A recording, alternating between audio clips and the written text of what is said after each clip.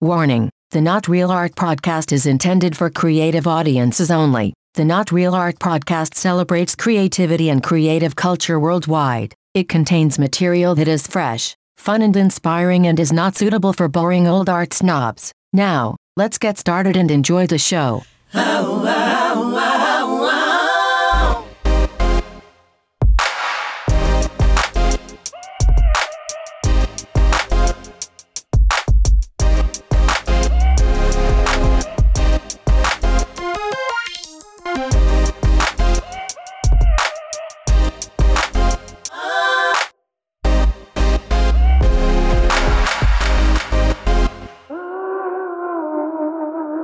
Greetings and salutations, my creative brothers and sisters. Welcome to Not Real Art, the podcast where we talk to the world's most creative people.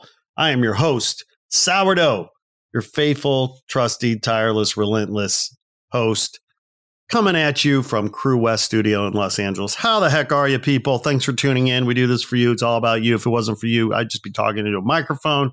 Would be like weird, like really weird.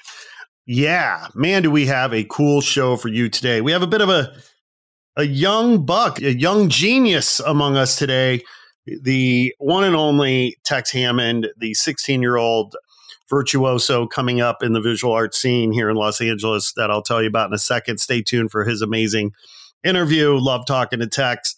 But before we get into that, I wanted to thank you for tuning in. Like I said, please like and share this episode. Also, be sure to go to our website and check out all the good, healthy stuff we got for you at notrealart.com. We're always posting new artists and great work there. So please go check it out.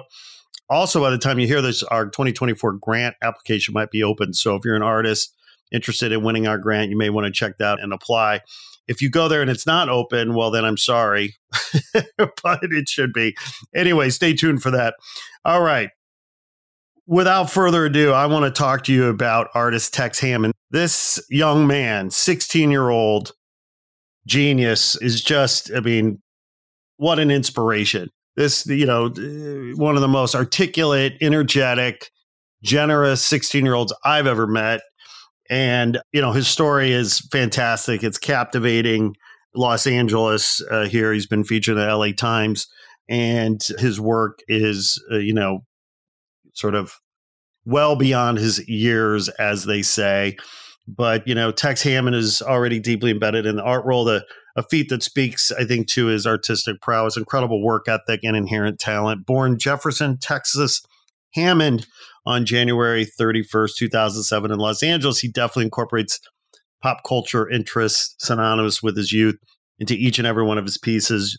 Using abstract techniques and unconventional surfaces, he's taking a definitive step towards modernizing classic genres, simultaneously giving trash a second eco-conscious life and beauty. His accomplishments are impressive regardless of his age, which only emphasizes this further, including 3 solo shows, charitable donations to the Tree Academy for the Creative Arts in West Hollywood, Miles for Migrants, and PS Arts, creating LA's first ever drive-through art show, being the youngest ever exhibitor at the LA Art Show 2 years in a row, and sold out shows featuring work in HBO's The Hype and a feature in the LA Times, as I mentioned earlier.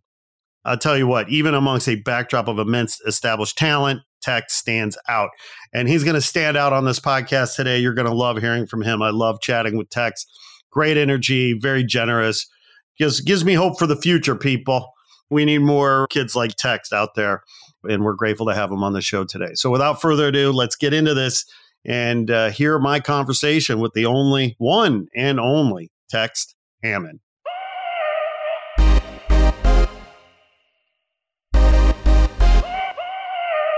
Tex Hammond, welcome to Not Real Art. Hi, how are you doing? Wow, man, I'm so stoked you're here, man. This is so groovy. Thank you so much for letting me on here. It really just is so special. I love it. Well, I tell you what, man, obviously, as you know, we like to think that here at Not Real Art, we talk to the world's most creative people. At least that's our little tagline. And I think it is very apropos where you're concerned, because you, my friend, I think are definitely one of the world's most creative people. Oh my God. That really means a lot, especially from just kind of looking into my own brain. It's hard to deem anything I draw, I guess, creative, especially when I can really keep abstracting it. But I feel like I'm really just scraping the surface right now. So I'm glad you're saying that because I feel like I have a lot more to show you. So that's good to hear. You do have a lot more to show me because you're at, what are you, 15 now? 16? How old are you? Yeah, 16. Like, happy birthday. When was your I just birthday? turned 16. When was your birthday? January 31st. January 31st. Okay, well, happy birthday. So the point is that you're 16, my man, and so your life's all ahead of you, and you got nothing but stuff to show and stuff to tell. Finally an adult, stuff to man. make. Or not finally an adult, but I'm not a 14-year-old artist anymore. You know what I mean? Everything's kind of becoming more real, starting to really take charge in my stuff and look at my future and think and be like, is this really what I want to do forever? Which 100% it is. I have no questions about that, but I get asked that all the time. So yeah. Well, and your art, could evolve. Right now you're painting, but 10 years from now you might be sculpting. I mean, who knows? Like, exactly. where it goes. You really do just never know. I think with my constant drive to keep exploring, different mediums, because I mean, realizing a different medium that really can bring some sort of new aspect to your canvas really changes a lot. Like I remember when I started using oil paint, my process sort of changed, and I would start doing a lot of the shadows and a lot of the black first and then going over with the pastel, and that began from just getting the long side of my pencil and shading certain parts in my sketches. And then I was like, maybe I can, kind of do this with a brush. And then, I kept doing that. But now I'm like, oh, maybe I would want to do some collage stuff in the future. And thinking about that, I always love cutting out certain parts of my paintings that I really didn't like, or not paintings, but more drawings, and then keeping the part that I really like so I can make it into something better next time. But I think that if I collected those scraps and pieces, I could have this whole new look to my painting with all of these different collages that I drew one by one. And that could, potentially be some sort of new, I guess we were talking about walking up the staircase in your journey. Yeah. And I guess that could be the new step. So, well, and to the extent that you're talking about upcycling, right? To the extent that you're you're talking about taking discarded things and reinventing them and giving them new life, new value. I mean, that's kind of a theme of your work. You do that a lot in your work, It's true. I mean, ever since it was my second art show, actually. It was during quarantine. I set up, the riots were actually going on for George Floyd, and they had boarded up every window in my little town of Pasadena. And after it really died down, we asked some store owners, hey, can we take some of this wood, since it really does have such an important meaning, and repurpose it and make it into something else? And especially with all of the, I guess pain I was dealing with at the time. There was definitely a lot more things going on in the world, but just, quarantine happened. I was just did not feel good. There was a lot of violence all the time. And I feel like it really just helped me take that tone and really submerge it with my art. And once I showed all those pieces, it really did just look so good together. And I loved wood. So I was like, hey, this would be a great idea. And now, coming up to my newest show, I'm already doing that with my old pieces that I used to ship for Paris. So it's great because I'm not actually spending hundreds of dollars on, square canvases, because they make it so expensive now. And that's why, I really want to just learn how to roll my own canvas and make my own paper and, repurpose things like that. Because I feel like it's less wasteful and there is really no downside to it. I mean, they had a frame and it's a great place to paint. So why wouldn't I, I love painting on everything. It doesn't matter. Napkin, menu.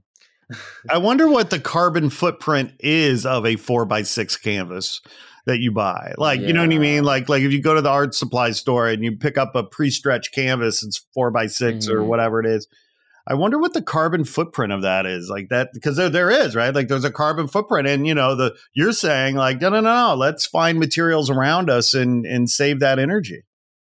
I'm not that familiar with all the carbon footprint sort of talk, the specific effect certain things have that are, away from the real reason why I feel like sometimes it can, kind of like big corporations can kind of use that as a distraction to kind of make you think that you're more affecting it than they are.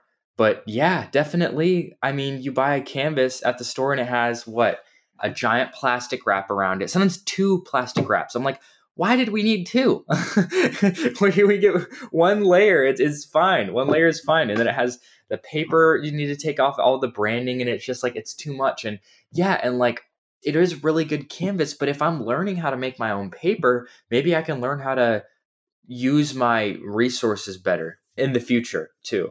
Because I mean, we might not have access to beautiful big canvases pre-made like that forever. So I should definitely learn how to do it now. So because in the future, I was thinking I really love watercolor.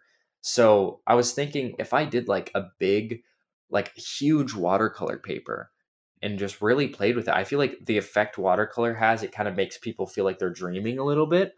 I think that's why there's a lot of watercolor portraits of, well, not actual portraits, but like drawings of, houses. I know that one of my friends back at my school, his mom actually paints houses for people, only watercolor, and she's super good at it. But it's like, it's a sentimental thing. It makes you kind of feel like it takes you back to that dreamy sort of moment.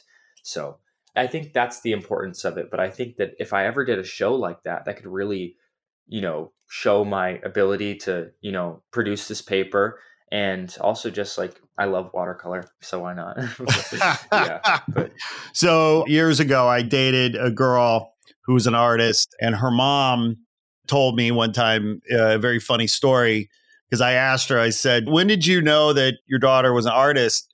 And she said, well, I knew it when she was a baby because she'd reach her hands down her diapers and take her poop and draw things on the wall with her poop. Oh my God. No way. That is ridiculous. Are you serious? Yeah. Oh my God. True story. Oh my God. And of course, I will not mention her name, but that felt really good to say, I bet, right about now. Yeah. Well, and it was hilarious. The mom was just like, I knew she was an artist when ... right? God, yeah. Just, hey, Mom, look at this beautiful painting. When did your mom know you were an artist? Because I'm wondering. I mean, what were you painting with when you were 2? Well, okay, there was a period. Okay, I should just get a little bit of paper next to me to show you what I'm talking about. But I used to draw these stick figures that were just so basic. They were so just, this kid is never going to be an artist. He's not creative. He's not anything. He's just, and it was the way I loved drawing stick figures. It just seemed appropriate. But that was how I drew when I was a little kid. And I really did not have that much of an interest in it, which is weird compared to now. But I really started drawing when I was about 9 to 10, maybe, like, or 8, 9, 10. And I remember there was this period of time where I kept doing portraits for people, and my mom just really started to like it. Like, it went from her being like, oh yeah, that's cool. Cause she's honest. She doesn't like lie to me or anything. If I've ever done a painting that really has not been that good, she'll come down there and she'll be like, Tex. And I'm like, yeah, okay. And, that doesn't happen. Like, yeah, it doesn't happen. I don't want to be like, oh, that never happens. I never do a bad painting. But like, I haven't had her say anything that bad about anything in a long time. But sometimes she does have like I like this one, but I do like this one better, which I really appreciate, because it's like, now I know that she's actually being honest. You know what I mean? And I'm not getting and she's still my mom, and she's still going to sugarcoat everything. But, I'm getting a little more of a genuine opinion. But, ever since I was a kid, I just started doing these portraits, and I really noticed her opinions changing on them. And then I did a portrait of her one day, and she loved it. She was freaking out, and she was like, Tex, I'm going to make you an Instagram. Like, it's time that we actually do this. And, you can just post portraits. You can go to cafes and draw people. And I really loved the whole idea of just going out and being with my sketch pad and being with my music and just being able to like create or sit somewhere. Or, I didn't really understand the concept of, how I guess kind of weird it is to sit down and just draw somebody at a cafe. So I would just go to people and then just sit there and it would freak people out. But, I loved it. And I just, slowly started doing more portraits, and my art changed. And I then had my Instagram. So it kind of just slowly started becoming more of my career. And yeah, well, we were sitting in this little pizza place at LACMA, actually. And I would always go there just for like my inspiration. I would call it like refilling or recharging my battery. That's what me and my mom would call it. Like, I do a little bit of art and I go to Lachman to recharge my battery, or any museum, and I go to the Broad and recharge my battery. But it was just one of those times where we were just sitting outside. I was drawing. Everything was so nice. And I was just doing a portrait of her, and she just really, really did like it. Like there was just something that was sort of different. Like it wasn't like that, oh my God, honey, I love it. It was more like, oh my God, like this is really something that I think is good. And of course, me now, I'm like, I still don't understand how she was looking at 10-year-old me's art thinking it was any good or anything, but still, like he really did like it. And then I guess that gave her an idea for some sort of Instagram account, which I never really had that much control over. But my profile picture is from that very same day. I had a class at LACMA and I looked at a Roy Lichtenstein painting, and we were all going to try to do something a little bit Lichtenstein. And I was like, okay, I'll just do a self-portrait of myself. And that's kind of where the face with all the dots came from.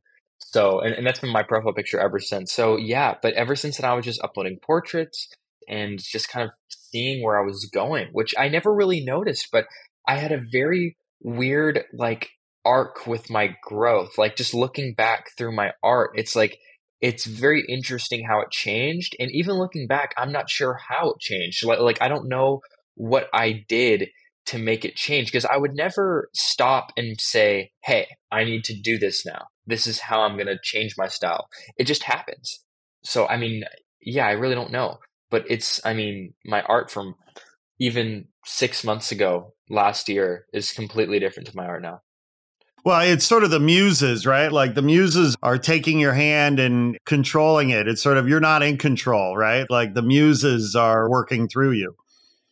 Well, depends on what you mean by muse. If you mean muse like I guess like spiritual hand, yeah, sure. Sometimes I feel like it isn't really just me that's drawing. I feel like every artist feels that way sometimes. Sometimes it feels like there's a spirit that just kind of took your hand and is now controlling it, especially with the way I draw. I completely zone out of what I'm doing. Like I'll be in my backyard for 6 hours at a time working on a big painting, and just to be done with it after that 6 hours. And really, it goes by. It just flies by because I'm just like so focused on completing it. And when I complete it, it's like this relieving feeling. It's like I can't even explain it. It's like drinking like 20 glasses of water. If that didn't make you throw up, then it would make you feel really nice, right? It feels like that. It feels like, I don't want to get too dramatic, but it's like, it feels like an angel or something is like with me, because it's like I look in the backyard and I have, my light set up from I have my bathroom window that's like perfectly centered on my backyard where I paint. So when I go in and wash my hands, I kind of just get to look at it and be like, wow, yeah, another night. And it really is just going to sleep knowing that I've produced this, or just like given my mind a release for the day onto the canvas, is just so comforting. But the next day it'll be back, and I'll have to do it again. So okay, before we go too deep, into your practice and your story and all the exciting stuff that you've done and that's coming up, I want to take a minute, to really honor your mom. You've already mentioned her a couple times, and and it's obvious to me that you guys have a really special bond and connection, and but it's not, it's unfortunately good moms are, I think, hard to find sometimes.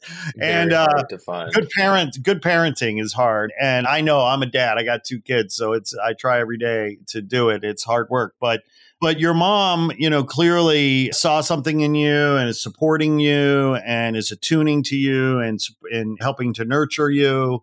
Like, talk a little bit about what she means to you and what she means to your art practice, because, clearly you're here because of her. Just that support that she's given me, really, it's like I never really got like that much of I wouldn't have gotten that much of a voice early on Instagram to do what I wanted to do with my first show, because you need one real show to get people to start being interested in you just on their own without anybody showing them, or just having like your own fans. It takes one show if you do have really good art. And I feel like really my mom helped me all through quarantine. She was helping me set up, well, it was me and Carmen, but definitely my mom had a had a foot in my kind of art world. And now after, this second LA art show, we kind of sat down with Carmen and my publicist, and we were like, maybe now it's time that I kind of like take the reins a little bit. But just like, I'm never going to ever discredit her that she ever didn't help me with my big giant drive-through art show. It was at her old recording studio, and she got the venue and she got the place to throw it at. And with her social media presence, like that really does bring so much further attention.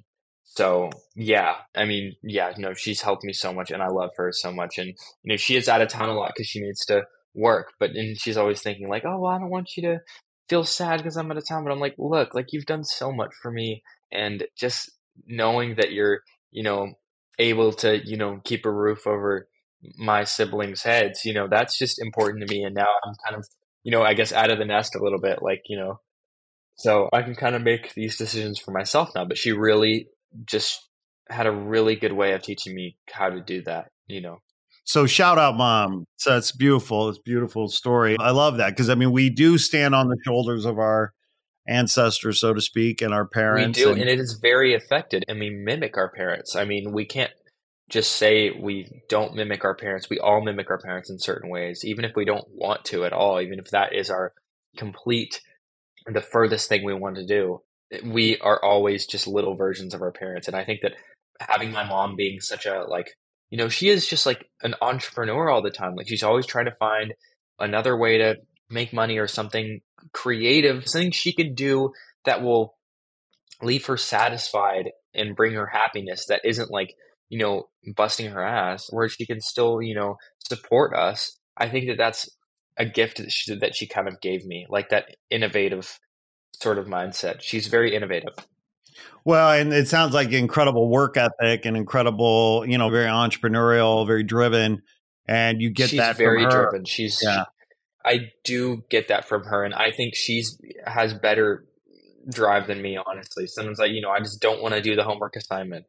Or, sometimes I'm like, well, I really just don't have enough time to paint. But, I feel like no matter what, my mom would always push herself to complete anything in her way. And she has. She really has. That's awesome. So, okay. So you've got Mom on your side. You've got, an incredible advocate there, with her. She starts to help you build a little bit of a social media presence. You're working on, you're just drawing and doing, your own thing, so to speak. At what point do you get quote unquote discovered, right? So, you were the youngest artist to have a show at the LA Art Show. You've already had three solo shows already, right? Or at least you've been in, you've had a couple solo shows, I believe, if not three. But take us back. I mean, like at the very, like, what was that moment of discovery where somebody said, oh, wait, this kid's actually, painting above his weight and, showing some brilliance here. We should take him under our wing and help nurture his career. Like take us back to that moment. How did that happen for you? I think that with my first LA art show, it definitely kicked off a little bit. Like I had the LA Times article that really just, oh my God, that was amazing. That felt like a true moment of discovery because I had been, I had had shows previously and I'd had work and I was, going to continue to work. But that really like jump started everything. And especially with my show being in the same week when they released the article, I think that the like foot traffic and attention that brought to it, I completely sold out that show. So, and I don't think that that's by coincidence. I think that that article really did help me, but it also showed other people more of my ability. And I think that by the time I had my Paris show, I was much better than that. But, I had more of an abstract approach on it, but still people saw the like more of the vision in that show. And I think that that was really important. But I think that by the Paris show, people started seeing that, I could do a little bit of figure and I was kind of going outside of my, box a little bit. Things were getting more detailed. Things were getting more colorful. And now with its steady progression, I feel like it hasn't been such of a distinct discovery. Like I was this good before I got discovered and I'm still just this good now. It's that people discovered a vision, and people saw that vision. I think that that's very important. I feel like people want that more than just getting discovered. If somebody discovers your vision, then they're there to see your vision. They're not just there to see the finished product of what you've already accumulated, you know what I mean, through all of your years, which I have so much yet and so much more to accumulate. That's why it is a little bit scary, like thinking about my like just progression through art, because I'm always like, well, how else could I keep painting? Like it really just seems like, well, it doesn't seem like I've done everything, but my imagination, sometimes I'm just like, like I do wonder what I'm going to do next. And somehow I look back and I'm like, so that's what I did next. It's that time never comes. I'm never actually deciding what I'm doing next. It just always is like an infinite countdown almost. But and that's why I think that it's more of a vision thing than just getting discovered. People discover my vision, and that vision is going to keep on seeing and keep on growing. Yeah, it's like you're telling stories that resonate, right? Like at the end of the day, people read books and you either love the book or you don't like the book. And, I guess it kind of goes back to, what we were saying about, art kind of being personal, but at the end of the day, like you're being true to yourself as an artist, telling the stories that you want to tell, that you feel compelled to tell. And you're going to tell them regardless. But it turns out that people are discovering your stories, reading your stories, and feeling a connection, to your stories. And so whatever stories you're telling, whatever pulse you have on the zeitgeist or, contemporary issues or whatever, it's clearly, resonating and, speaks to a deeper, more intuitive, side of yourself. I mean, the old saying, old soul. I don't know if you've ever heard that phrase. Oh, she's an old soul or he's an old soul. Do you feel like you're an old soul? Well, I was just about to say, I mean, my art does very much take inspiration from older art. I don't find a lot of like joy with art now. I do see some artists that are just, oh my God, they're blow me away. And it's like, oh my God, I need to remember you. But just in the like mainstream aspect of it, I feel like a lot of people are looking at art as a way to make money really easily. And it's just like, if you're not going to be painting for yourself, you're literally like going to just have these soulless pieces, and people are going to know it's soulless, but it doesn't matter, because if there is some like collector's hype around it, then you're still just going to be making money. But it's like, at the end of your life, do you really want to live out something like that where you sort of faked it the whole way and did the same thing the whole time and never disappointed anybody because you never tried anything new? And I don't want to live that way, but I also find that older art makes me happier, and I like the way older art looks. So I think that, with past lives and stuff like that, I mean, there is a true possibility that maybe just my soul's a little bit more back in time a little bit. And I really just don't know, just with the way I think about colors and art, because I was talking to my art teacher and he was like, all of your paintings do have a very old look to them. They all look like dated, but he didn't really know how to put his finger on it. And we were kind of looking at the painting. We were like, maybe the colors have something to do with that. And I was thinking about it too. I was like, yes, the colors, but also the image. And I think that the colors do really play a big part in that, but I don't know how to quickly narrow down my color selection, because that's one of the things that, my mom and people around me have had like some kind of questions about, is how I do choose my colors. But I kind of ask myself that same question. And I think that that goes back to maybe that old soul sort of thing. Maybe I just, have this like, I just like only yearn for colors that were like more used back then. It's weird. I really don't know like a good way to explain it, because it's something that I feel stupid even like saying about myself, because I'm like, oh yeah, I'm from the 1800s or whatever. Oh yeah, sure. Well, And at the same time, I'm like, exactly. No, but it's funny because right before you asked that, I was thinking that. I was thinking like, oh, maybe I should say something about that, because I'm always thinking about it. It's something weird to me that like all of my paintings look like that. But I'm not complaining, because it's exactly what I'm going for. Because that's why I love it. But I Well, think and that it, also with just like things that are apart from art, like I am a very old soul. Like I notice that I tend to have sort of a maturity with things that other kids just don't yet. And I don't mean that in like a boasty way or anything, but just like, like I'll be out in the city and, maybe somebody my age will see somebody on the street and they'll think it's funny and they'll think it's something to like laugh at or, to just kind of make fun of somebody's suffering. But, I feel like I'm mature enough to understand that you shouldn't make fun of anybody suffering.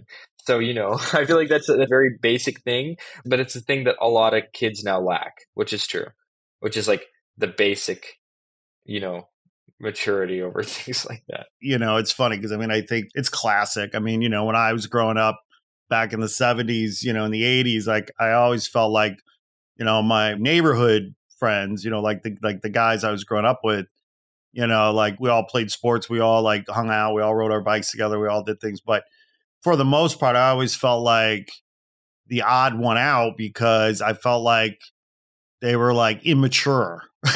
Yeah, We were yeah. all You always felt 10, like you had to be 12, the mom 14. of the group. Yeah. Yeah. I And was you like, didn't why want am to I be alone? like that, but Yeah. yeah, no, that's what people call me the mom of the group, and I'm like, I'm just trying to not be dumb. It's not like I'm not fun, but like there are basic things that are just like play stupid games, win stupid prizes, and I don't want to win the stupid prize. And sometimes I have to be grouped in with that. So, Yeah.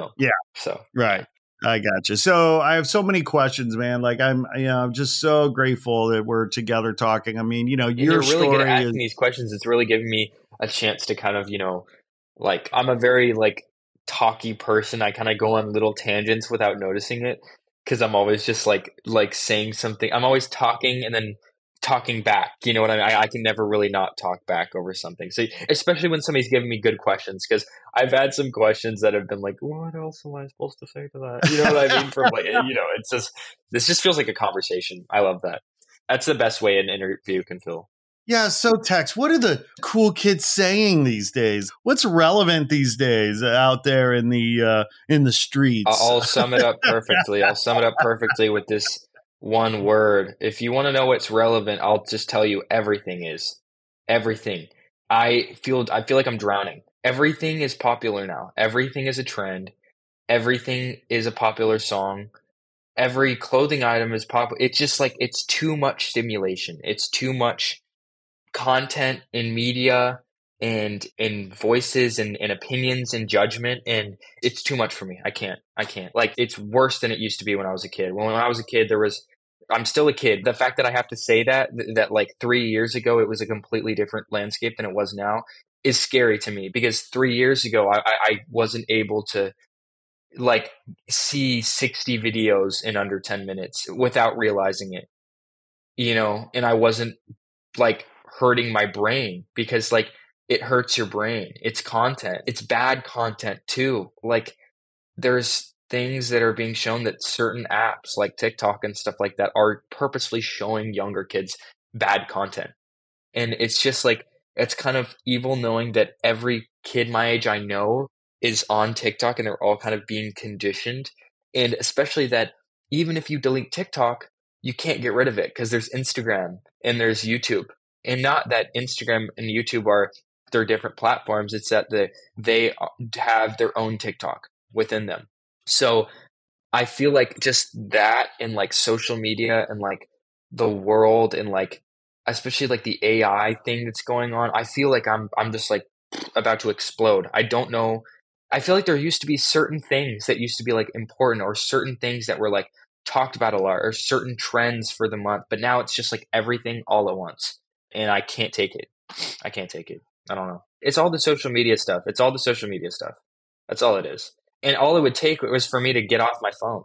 That's it. Well, and that's right. The reality is, if we don't consciously and intentionally unplug from the grid, no one's going to do it for us. Like, and yet when we're building a world where it's almost impossible to It's disconnect impossible to from the unplug grid, from the grid. because you have to there's an app for banking now and food and I mean, everything you've got to do is connected to the internet on and some it level. makes it easier, and it does make your life easier. And like my uncle, like I mean, like sometimes well, not my uncle, but you're just like me. Like I guess I'll just kind of snitch on myself right now, but like I've never really personally used an AI thing to like do my work for me. But I hear it from adults and everyone that it's so easy, and even kids my age that it's just so easy to like just write like, an essay and then just, run it through 2 to 3 programs and it's completely unreadable. And that's scary to me because that's like, you weren't able to do that at all.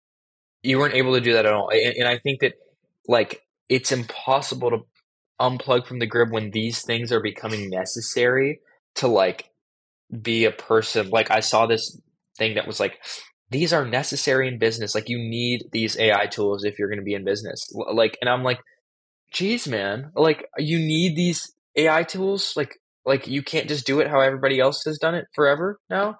And it's just like, I could talk about this forever. I think I just feel like the state of the world is very chaotic. Like it's too much for me, especially just like everything. I can't even, it's too chaotic. I have too many things to think about, too many headlines, just too much. Well, and at least you can escape into your work, right? You can escape into your painting.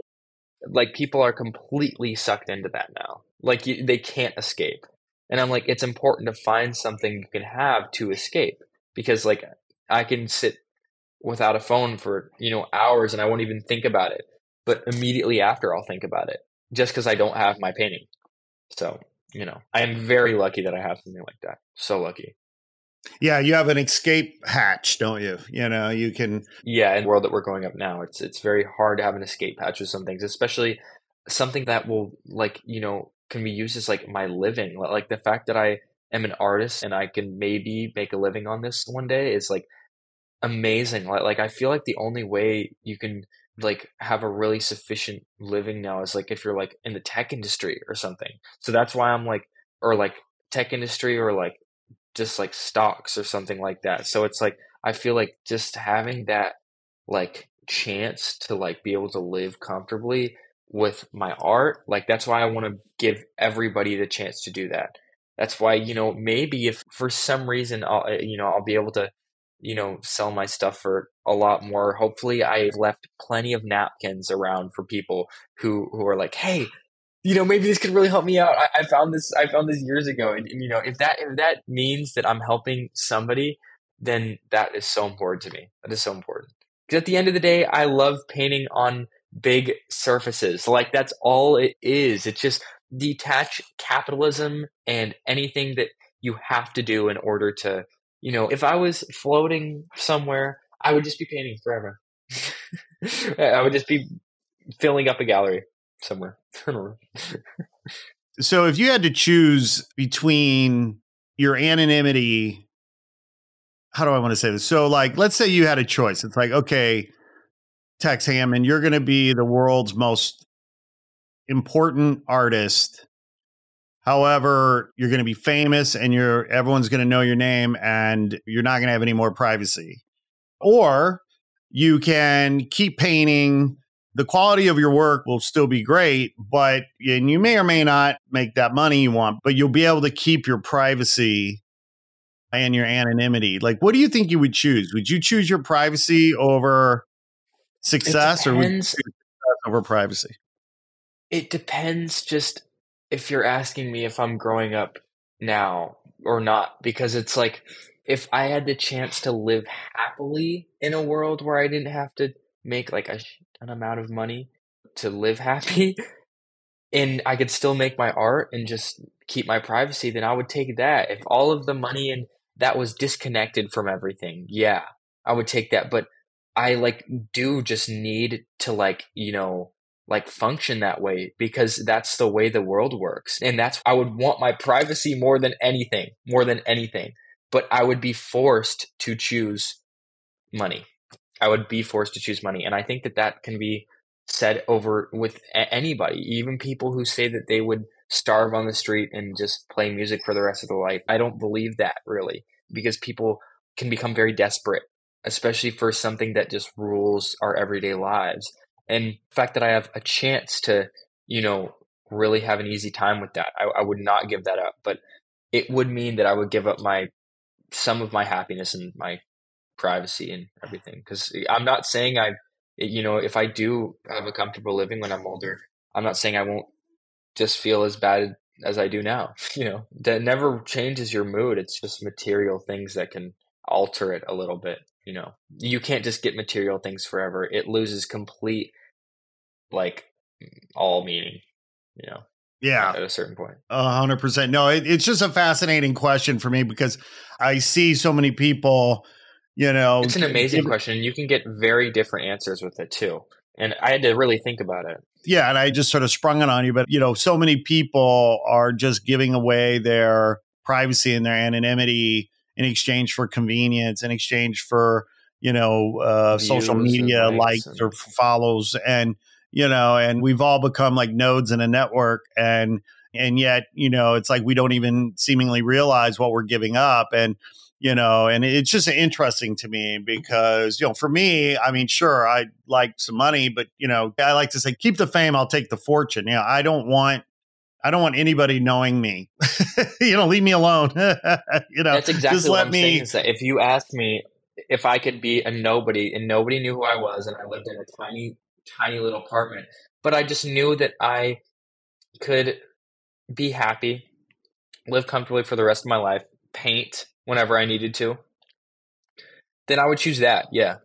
All of the other stuff is just like time illusions. It's like when we go to sleep, we wake back up sometimes like that, right? And you're like, oh, it felt like 5 minutes, but it was 8 hours, right? And that's why time is like a complete illusion. That's the easiest way I can describe it before I go into the other stuff. But that's what I'm saying is that after a really good night, it's over. And you're like, whoa, like that's just time. But that's what I'm saying is that I would not be afraid of missing out on any of the pleasures of our society now, because I feel like even when I do experience really great things where I get to go out to a nice restaurant with my mom or something like that, I have to see a lot of the people who do have less beforehand. And that just makes me feel awful about myself. And like, it makes me feel very grateful at the same time. But I think that, growing up in Los Angeles, it's like the lines are very blurred. You can't do anything without seeing how lucky you are. Seriously. That's in right. this city. Well, So and Tex, you are so fortunate and lucky. Your calling as an artist is very obvious, early in life. And, so many people, never find their calling in life. So the that's fact why I that would not give it up for anything. I know I found my purpose. Like when I say like people ask me, do you think you're going to go into art forever? It's just not a question. It really is not a question. It's never been a question. That's the thing. It's weird. It's been a question like, yeah, well, maybe it'll be hard to be an artist, but it's never been a question of what do I want to do? How do I want to bring my mark to the world? How do I want to make people feel? How do I want, or in what way do I want to make people feel? You know what I mean? And how am I going to achieve those feelings? It's a lot about the feelings of other people. That's really what I care about. I think that that's very important in art. You need that. You need emotional reaction. If there is no, we can see an amazing painting of some realistic, like fairy god that's on fire dancing through a hallway of like in Rome, and it'll be beautiful and it'll look like a photograph. But will it make you feel something? And I think that that's really just when you can't make people feel anything, you can't I don't know, that emotional reaction. It's that I love art, but why music does prevail in the feeling department over art sometimes. They make you feel different things. And I think, I could have a debate with myself about this, but I do, from my non-stubborn side, I do feel like music does just make people feel more. It's an easy, direct feeling. One chord will make you feel sad. One chord will make you feel happy. But art it's harder to achieve that. That's what I'm saying. It's hard to make people feel like they're listening to music when they're looking at your painting. Wow. Isn't that a really cool point you're making? I mean, like if somebody asks you, like, well, what are you trying to do with your art? Well, I'm trying to create paintings that make people feel the music. Feel the music or feel the sound. Exactly. That's why one of my recent paintings that's going to be in my new show. I'm so excited to show it. I've done like 2 versions of it, and they're 2 very different. So I'm glad to see like what people are going to think of 2 different versions, like different colors and everything. But it's just called "Woman in a Room Full of Sound," and I don't know. I just love that title, and that title really makes me feel like kind of a little bit of myself. Like I'm not a woman or anything, but I'm a person. We're all people, and I feel like we're all a little bit in a room full of sound. Like no matter if we even want to hear it, or if it's too loud. I feel like for me it's too loud sometimes. That's why I crammed in 7 different, like banjos and upright basses and in violins to that painting. But because I feel like sometimes I'm like just drowning a little bit. But that's why I'm so thankful that I have this thing that takes me away from that. You know what I mean? It isn't like incorporated with that. That's why I'm really glad I did not do my NFT art thing. Not that I have anything against NFTs in general, just more of I really want to keep it traditional because I love traditional, but I want to keep it traditional for now because I feel like it's more special that it's traditional instead of a picture that, I destroy the painting of. Because I remember doing that. I almost did an NFT and I had to make a big painting, take a picture of it, and then destroy it. It was sad. It was sad. I mean, definitely more sad now. Then it wouldn't have mattered as much. It didn't matter that much.